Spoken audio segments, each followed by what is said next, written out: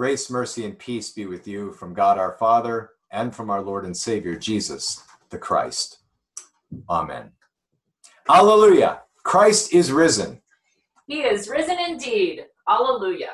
But it may not seem that way, especially this particular Easter season. In fact, one would be forgiven for thinking that perhaps Easter continues to be canceled as we go through these weeks and weeks of quarantine. Virtual Easter egg hunts? I never would have imagined such, but yet there were people figuring out how to do it last Sunday. No big family dinners, no Easter breakfast for the church. This seems like quite a trial that all of us are having to go through together. The thing is, we've done this before. This is not new. It's just been a while, and like any muscle that doesn't have a lot of training, we're a little bit out of practice. I want you to think about what it would have been like to celebrate Easter during the First World War, as sons were gone to battle, and if you were in Europe, as your town might be decimated and you yourself might be a refugee. Imagine what Easter would have been like during the Great Depression as people moved around North America, especially from the Dust Bowl provinces and states, trying to find a place where they could make a living. Imagine Easter after the Second World War with empty chairs around every family table. And it's not like we've never had a pandemic before. Some of you have been reading about or hearing about on television, radio, the Spanish flu, which possibly started in Kansas, and yet you can see how we end up misnaming things. During the Spanish flu, LCMS congregations were closed. And not just LCMS congregations, but all Christian churches in an attempt to stop the spread of that influenza virus. On Facebook a couple of weeks ago, somebody posted a section from the Lutheran Witness back in 1918. And I think it bears repeating right now as we reflect on the trial that our forefathers and foremothers went through 102 years ago. During the present epidemic, the boards of health of many cities have requested that congregations close schools, churches, and Sunday schools until the danger has passed. Not only our pastors, but also the ministers of other churches advise their people through the public press or otherwise, remember, no internet, that during the closing of the churches, they should read the scriptures at home and have family prayers. In those homes in which this has been a custom before it was easily arranged, to others it was a novel experience. It is to be hoped that some who tasted the spiritual delight of family devotions will continue the practice in the future. The family that enjoys the reading of the scriptures and family prayers during the week is the one which is most ready to visit the house of God whenever the doors are thrown open. The more members of a congregation practice home or family devotion, the better will be the church attendance in that congregation. Thus ends the editorial in the Lutheran Witness back in 1918 during the Spanish flu pandemic. Now, the people back there could have looked at all of this as glass half empty, or maybe even almost completely empty. And yet they chose instead to try and find the good in the midst of the trial in which they were going through. What good might the Lord bring out of this disaster in our spiritual communities? And for them, this was a great opportunity to reinstate in homes the opportunity for devotions, for people Monday through Saturday delving into the scriptures and praying together and not simply waiting until Sunday morning for that to happen. We might well be asking the Lord the same thing. What have we been neglecting that the Lord is pointing us back to? Now, suppose we go back even further in time. Suppose we go back 2,000 years to those first weeks and months after the very first Easter. Suppose we were to go back to the disciples and lay all of our complaints before them. How can Christ be raised if all of these terrible things are still happening in the world? How can the tomb be empty when we are still filling graves? Where is Jesus when our economy and even our physical health is suffering? Personally, I think the disciples would have looked at us and said, "Really? Tell us something we don't know." None of this would have been a surprise to them. So I'd like to walk us through the account of Peter that we touch on in our reading from Acts for this morning. Because that reading only comes at the end of a whole series of events that were building up to this encounter with the Jewish leadership and the words from Gamaliel. In Acts chapter 5, verse 12, it begins. Now many signs and wonders were regularly done among the people by the hands of the apostles. And more than ever, believers were added to the Lord, multitudes of both men and women, so that they even carried out the sick into the streets and laid them on cots and mats, that as Peter came by, at least his shadow might fall on some of them. The people also gathered from the towns around Jerusalem, bringing the sick and those afflicted with unclean spirits, and they were all healed. Easter kept going. It didn't just end on that first Sunday.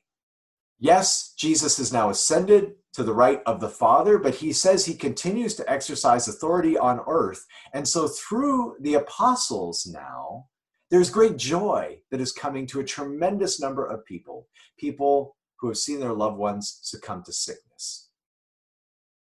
But that's not where the story ends.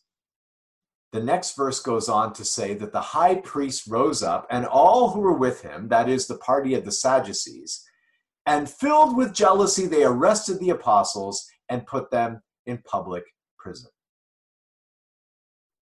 Despite all of the alleluias, Christ is risen, he is risen indeed, alleluias, there were still a whole segment of people that did not like Easter coming and took the disciples and locked them up, put them on trial, if you will, saw them as a threat and a challenge and a problem.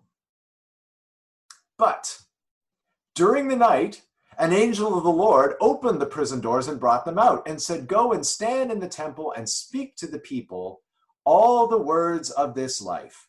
And when they heard this, they entered the temple at daybreak and began to teach. Back to joy again. No languishing in prison for the disciples. An angel comes, breaks them out, and immediately they go back to where they were before as if it is business as usual. In the midst of the beginning of this trial of persecution, the disciples will not let Easter be taken from them or the message of Easter disappear from the world. And so there they are in the temple, preaching about the one who is the way and the truth and the life. Now, when the high priest came and those who were with him, they called together the council, all the senate of the people of Israel, and sent to the prison to have them brought. But when the officers came, they did not find them in the prison, and so they returned and reported, "We found the prison securely locked and the guards standing at the doors, but when we opened them, we found no one inside." Now when the captain of the temple and the chief priests heard these words, they were greatly perplexed about them, wondering what this would come to. And someone came and told them, "Look, the men you put in prison are standing in the temple and teaching the people." Then the captain with the officers went and brought them, but not by force, for they were afraid of being stoned by the people. And when they had brought them, they set them before the council. And the trial starts all over again. And this is the context of Acts, the context of the disciples' lives. There's a pattern that is reflected over and over and over again in this earliest history of the Christian church. Rejoicing, trial, rejoicing, trial, rejoicing and trial all the way through from beginning to end. And it's after this context that we finally get to our reading from Acts for today. And that is the gospel. The high priest questioned them, saying, "We strictly charge you not to teach in this name. Yet here you fill Jerusalem with your teaching." But Peter and the apostles answered, "We must obey God rather than men. The God of our fathers raised Jesus, whom you killed by hanging him on a tree. God exalted him at his right hand as leader and savior to give repentance to Israel and forgiveness of sins. And we are witnesses to these things. And so is the Holy Spirit, whom God has given to those who obey him.